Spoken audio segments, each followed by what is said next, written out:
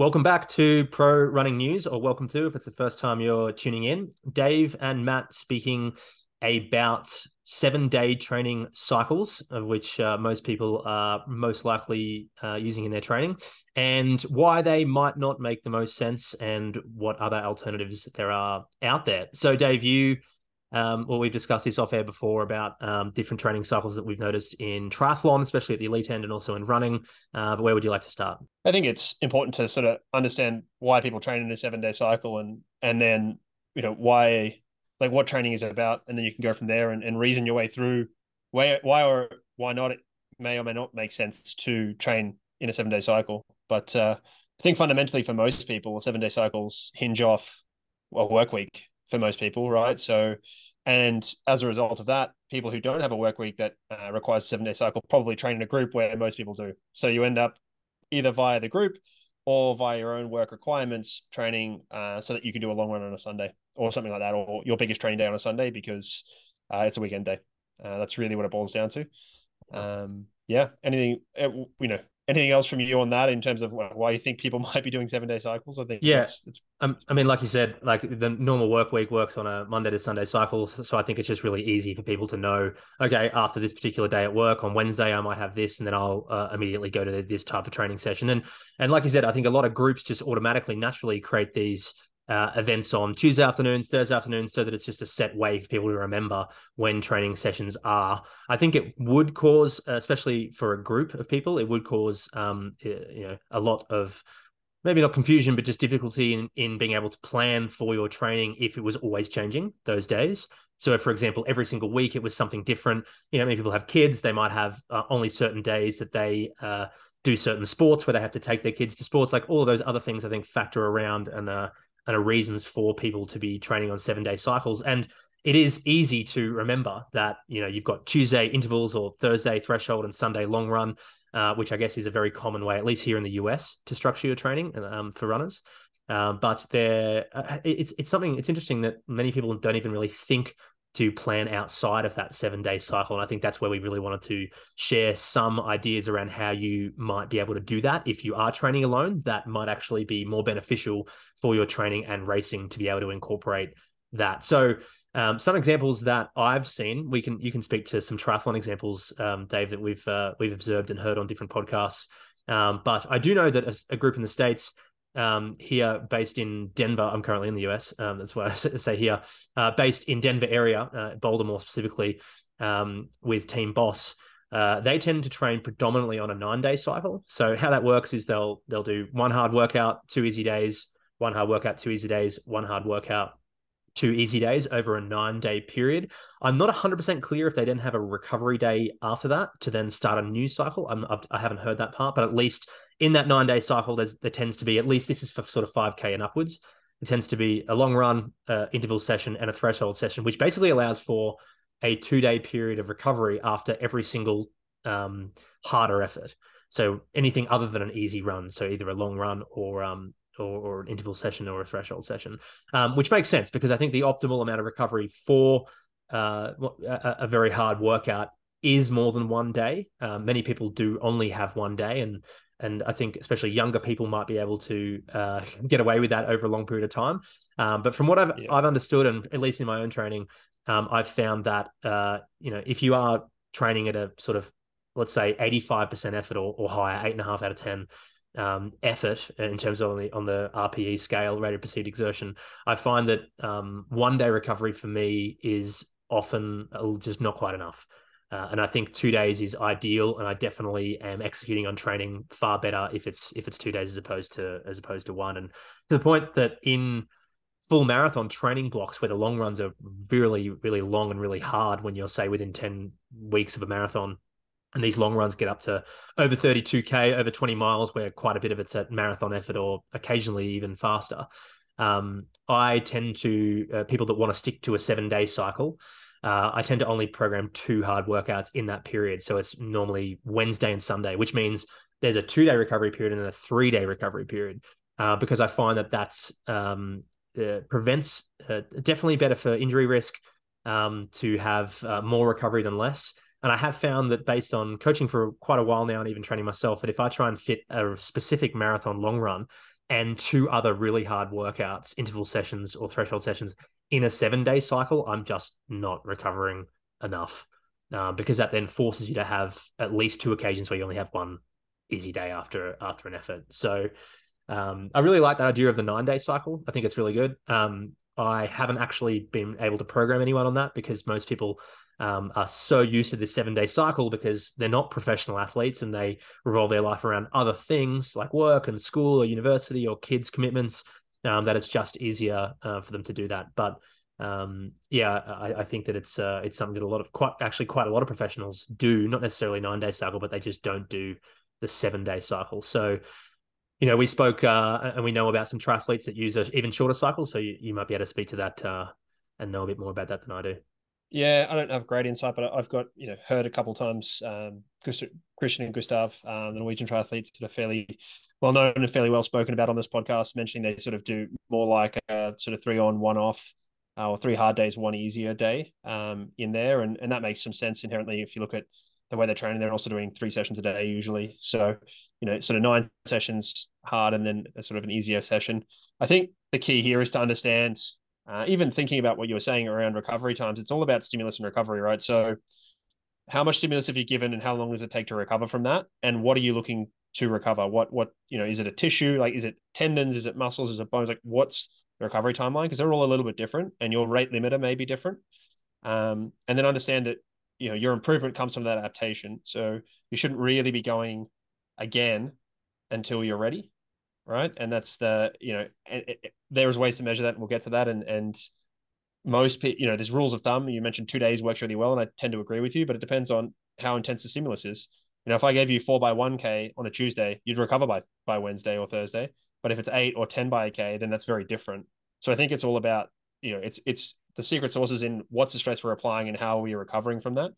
And I think even to assume that we know what a workout will do, call it 8 by 1K off 2 minutes, right? A very standard session. Assuming that will be the same every time we do it, or assuming that that will be the same in different climatic conditions is erroneous, right? So there's what we apply, which is the external load. That's paces, watts, it's time, it's all those things. And there's the internal load, is how we respond to that. So that's the heart rate response. It's all of those things to it. And that's modified by a number of things, right? So a modification, the recovery and application of that load and how we adapt to it is modified by our status of things like nutrition, hydration, climate, psychological stress, right? So all of those will modify the stress itself and how we adapt to it, right? So if you haven't eaten enough, it'll be more stressful. And if you don't eat enough again, it will take longer to adapt. If you're at altitude, it'll be stressful and it will take longer to adapt to as well. So those things are all modifiers in terms of the stress and how we recover from it.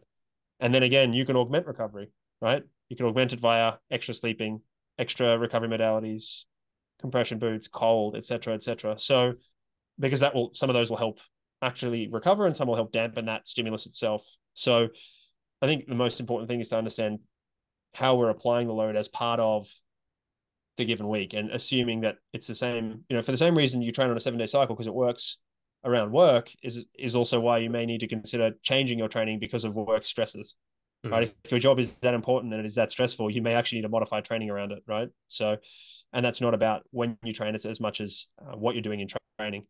So the mix of intensity, duration, rest periods, all that stuff in one session also applies to a week, and that's then how you build your weekly cycle. Very true. Very true. I'm curious to hear. Sorry, just to pick on one thing that you said, I'd like for you to just explain to listeners when you mentioned rate limiter. How will you explain what that means? So for me, for instance, I will almost always break down in my inner tendon. Like I have tendon and sometimes bony issues. So my musculoskeletal system becomes what limits my ability to adapt because it's the thing that's going to break down. So I have a different set of things that concern me. Like if I'm feeling run down physically, that's not as concerning to me as if I'm like limping out of bed or if I'm a bit stiff in a tendon or something like that. And that timeline for that recovery process is different to something like being run down or having other things that limit you. So most people, yes, okay, most people listen to this are like, of course, injury is always everyone's limiter. It's like, yes, but what tissue or what part of that, right? Or you could find that some people just feel really run down. For a long time, for me, I couldn't run more than 5 days a week because I'd find that running more than 5 days a week, I would just start to dislike running. It's changed recently, and I can run a bit more now. But things like that are a huge factor in it, right? Is what does it do to you psychologically, emotionally, all those things? How are you feeling about training? Are you excited to train? Do you want to train? Or does it feel like a grind? And of course, there are parts of the training that suck and it will feel like a grind, right? Especially sessions you don't like. But it's more about where is the thing that starts to, yeah, be an issue for you? Where will you know? Where's been the thing that has been undone for you before? Mm. So for me, that's it. I don't know what it is for you. If you have any insight, if you like, if you've got insights from your training. Yeah. Nothing sort of that stands out, but I think once I do start to creep upwards of that 100 mile mark, so 150K, so just before the 100 mile mark, I do tend to notice that my Achilles has a bit of a hard time. So I think that's probably what I would call my rate limiter. But yeah, it sort of depends also on a few other things like what shoes am I wearing and how often am I in certain types of other super shoes and these sorts of things. But no, thanks for explaining that. We also noticed too that another example of someone or a training group not necessarily on a 7 day cycle from what we could observe is Eliud Kipchoge. So he tends to Yeah. alternate his it looks to me, I think you also said this, that it looks like it's more on a 14 day cycle. So you had a look into the training. I think it was more around the long runs switching. One week being a harder Yeah. 30K and the other week being a Basically, 40K.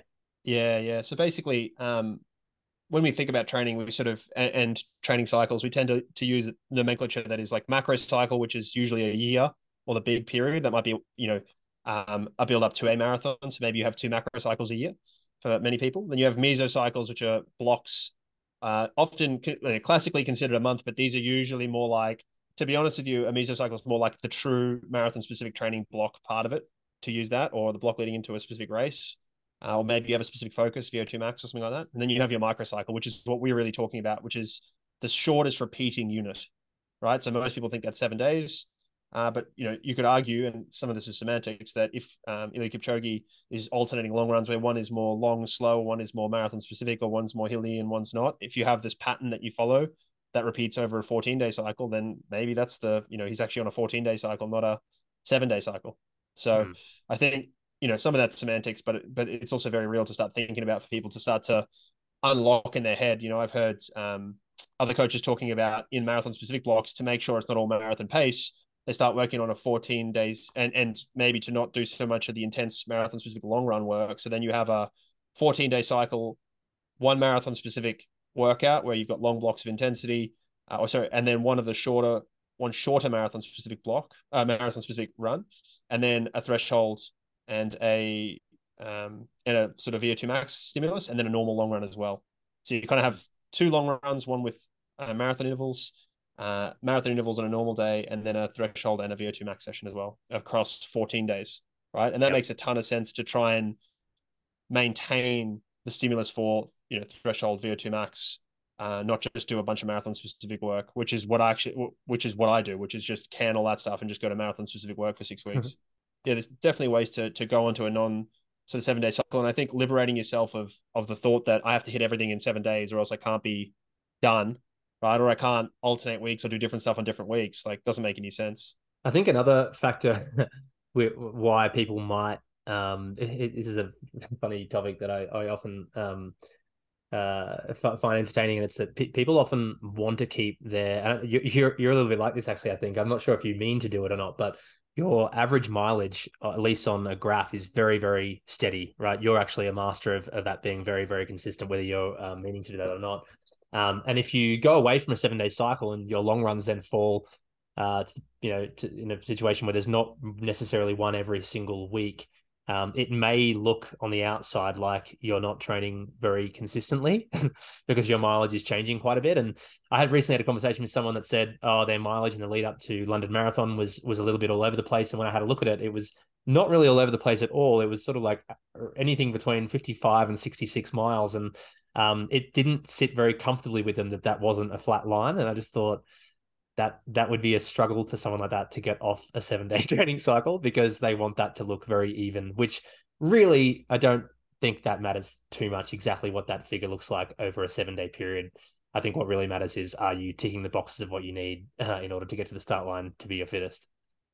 Yeah, I think better software allows you to do that, right? Like extend training cycles and that sort of stuff. And I think that, better software that's a bit more bespoke is probably the way to do it. I think the goal is to get to the start line having trained well, not to have the best look on Strava. Like Yeah. that's the thing. I mean, for me, I'm very careful with my loading and edge it up, so it does look like that, and I am very meticulous with my loading, but it's also with a view towards an injury history where I'm concerned. I'm actually a little bit more liberal with it now because of having built some load tolerance and being able to run 7 days a week, be able to run over 100 kilometers a week pretty comfortably for an extended period of time. But there was a time where if I nudged it up too quickly, I would get sore and have to like drop it back. So Mm. I am still a little bit scarred from that, and I'm a very risk averse personality. So I'll I tend to avoid those sort of things. But if my Strava looks worse and I run better, I'll be happier. So, and I'm actually thinking about going into an asymmetrical loading structure, trying to change some stuff up in a coming period when I spend some time in the mountains. So, for those who follow on Strava, by all means, look for that and look at the wonky graph maybe. But yeah, so I think one way to consider changing how you would do this, and this is to segue into that, is how I will know that I'm not going to cook myself. Is some recovery tracking. So Mm. there are many ways to track recovery. The simplest that's often used in team sports is what they call a POMS, profile of mood states. And basically, it's just how are you feeling? It's just the questions a good coach would ask you anyway, or observe anyway. Are you sore? How are you feeling? How's your mood? Sleeping well? All those sort of things. And you can find this online. They exist. They're also built into a lot of apps and features and stuff already. The other one is HRV, heart rate variability. Don't think there'd be too many listeners who hadn't heard of it. If you haven't heard of it, um, yeah, do some Googling. Marco Altini is the person to go read. He's got Medium. He's got a Substack as well. He's got all the stuff you'd need there. He has an app, which I use as well to track that, which, basically it looks at the balance of stress in your body effectively. And if it's nice and stable, you're doing well. And if it's out of range for you, then yeah, maybe you're not adapting to the stress as well as you would think. And that stress is different. I've actually been training a little bit less recently because I've been on the road traveling, and my HRV has gone to the gutter because it's been stressful traveling, and not in a bad way, but just it's a lot of load. It's more cognitively burdensome. I also find long driving or lots of work to really affect my HRV more than even a marathon does. Interesting. So racing a marathon, running a PB, I'll have less perturbation than other stuff. And some people may say, well, then it doesn't hold value for training, which is a reasonable point. Is like if it doesn't move as a result of your training, but it does as a result of other stuff, then it doesn't help. But I'd actually argue the other way is that it shows me what moves the needle for me, and it shows me when I need to ease off training because, or maybe not ease off training that much, but maybe when I'm not ready to adapt to some of the higher intensity stimulus, or when I need to take extra recovery for something else from work stuff or from something else. And I haven't actually used HRV for quite some time, but I'm curious to know, can you tell internally when that metric is high? It gives you a score that indicates that you're stressed, or is it a matter of checking the actual app to know that? And is it something that you can just tell by not looking at the app? Yeah, so the way Mark has built HRV for training is you take your HRV measurement, and higher means you're more recovered within reason. Too high is not a good thing, but within your normal range you want to be roughly, and lower is generally worse. Now, Whoop and Aura do these things as well, and they measure them slightly differently. We won't get into the nuances of that. Marco's written about it extensively, but basically he takes the measure and then he effectively has built a profile of mood states into the app and asks you a bunch of questions, and then based on the two of those things, it will spit out and give you some advice like, hey, don't take it easy or don't do too much intensity, something like that. So from there, and I track on a few different apps. I use Rewire Fitness as well. That's got a neurological component where you tap to look for neurological readiness as well. And then you can build stuff from there. So, I mean, there are different ones you can use. I would find one you like and use it. Find one that makes sense to you. Um, yeah, and go that way. I mean, composite scores are tough. They're hard to build. I work at companies that sort of try and build these things, and it's difficult. So when people are giving you a recovery score that's sort of a roll up of a number of things and not really, and it's a bit of a black box, it's a bit hard sometimes. But I've found some of the apps to not do so well with that stuff, and I won't name any names. It's not about that. It's about just being weary for people. I would always go with how you're feeling over an app. Doesn't matter what it is. Doesn't matter what it's Hmm. measuring. If you don't feel good, then yeah, I wouldn't be doing too much. And similarly, if you're feeling good on race day, on race day, you generally these apps hide scores, and I think that's a good way to do it because it doesn't help you. You would then use this to track your ability to adapt to the training you're doing and then modify your training around that. So if it's low, if your HRV is low or something like that, you're not feeling good, you would then push the workout back. And I've heard stories of Hisham El Garouj famously doing this, like pushing workouts back day after day because he didn't feel ready to go again. And that's a good example of, I the next hard session I have to do is X. I will do it when I'm ready, and then I do it and I adapt to that, and knowing that the following session will be Y, right? And that's a little bit easier when you're a middle distance runner because those workouts are a bit more um, like they're less long run dependent. They're more about that workout between and that sort of stuff. So it's a little bit easier at that stage. But I think you could easily do this as a marathon runner as well. Yeah. Yeah, definitely heard that as well about Hitcham in that he would quite often push workouts back 2 or 3 days, and often to the point where they warm up and start the workout and decide halfway or very early on in the workout that he's going to try and move it backwards. So, I mean, thinking about that, there's pretty clear that he was probably not really on any particular cycle. It was more about knowing what the workouts were coming up and just being sure that you were able to hit them as well as you could on the days that you were ready for them. So, yeah, I mean, I'm sure there's plenty more examples of these, but I think the one of the more interesting ones for sure is one that we've already brought up, and it's the 3 days on and one day easy day of the Norwegians. And I follow Christian and Gustav both on Strava, and you do notice by looking at their summary that their mileage and their volume it doesn't seem overly consistent. Now, we also don't know if they're logging everything on there. It seems like they're logging most, but some workouts, especially in the pool, they might not. But yeah, I think that's mostly as a result on the run side, at least, that yeah, they're doing the 3 days on and one easy day. And from what I understand, that easy day is they say it's a rest day or a recovery day, but I think that there's still a good 4 or 5 hours of training in there, but it's just really light and really easy.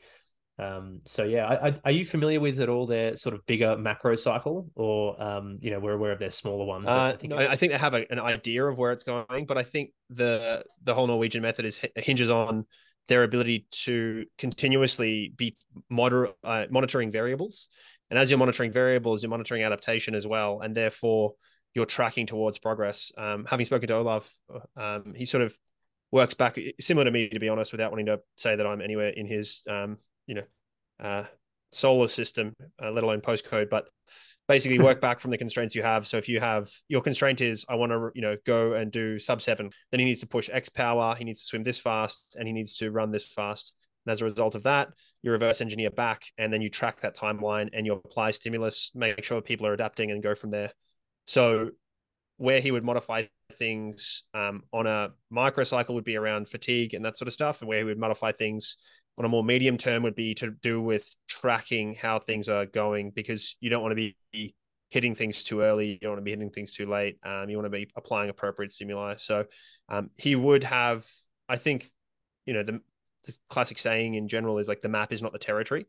So I think he has a map, but once he encounters the territory, to use the analogy, is he would then modify around it, right? So it's fine to say, yeah, I'm going to drive via this highway, but if the highway's closed, we go around it, right? So I think that's probably the approach he takes, repeatedly adjusting things as needed. But then, things will change. A good example this year is Gustav. He's trying to chase Olympic selection next year in the short course, and so he has to race frequently. And if he races to achieve points, but if he races really well, wins a couple, then all of a sudden he doesn't need to race that many of the more of them.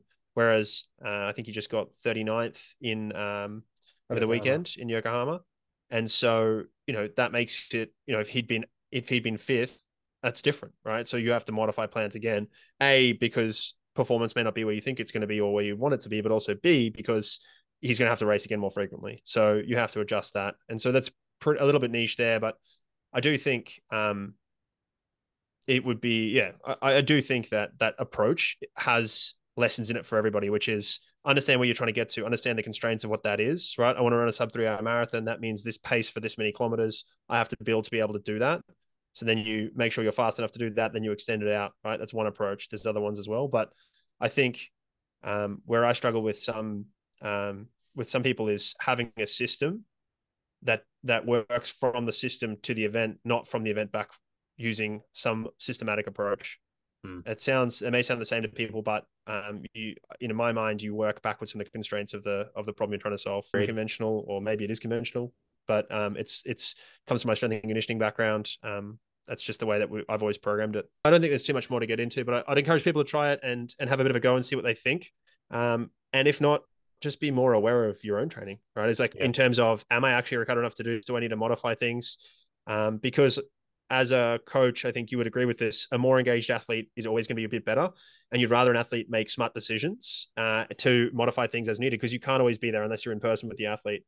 Now, you don't want an athlete just changing things wholesale because they feel like it willy nilly.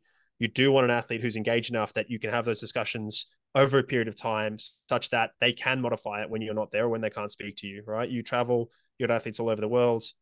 Hey, I know Matt's asleep now. I can't, I've got the session plan. I'm actually not feeling great. I'm going to change it like this. Great. Because they understand they understand the way you coach, what your goals are, how you want to do it. And then that's happened over a period of time where you've both developed trust in each other. I don't want to put words in your mouth and tell your athletes to do that. But what I do think is that, as an athlete, if you develop that with your coach, that's the best situation, because you know your body. Yeah, very true. I'm actually always telling athletes that I coach to, while the training is there and the workouts are there, they're boxes to be ticked, not necessarily an exact plan to follow. And I tell people regularly that if they warm up and they just don't feel like they're ready for that workout for any particular reason, continue the warm up and make it an easy run. Like, extend it out to 60 minutes if you feel fine to do so, and push the workout to later, because we can always readjust the training week and push other workouts out to make sure that you are feeling recovered. So yeah, I mean, people under people that I'm coaching do that without even asking now. So, And I think, given that the best indicator of long-term success is consistency, I think it makes no sense to push through. Like, that no, doesn't make any sense in my mind. If the goal is consistency, then you should be doing everything you can to be consistent, and that is avoiding doing the wrong stuff as well, yeah, which is like getting injured, those sort of things, getting sick. So don't cook yourself when you don't need to be doing that. Thanks go. for listening to another week of Pro Running News. Really appreciate your listenership. Please like, review, and share the podcast as you can. By all means, send in some listener questions. We do have a couple coming up. We have had a couple that have been submitted that we didn't feel comfortable doing today because we want to do them justice, but we are going to get to them. And send us any other ideas, any other things you want to hear us talking about, and we'll get to them soon.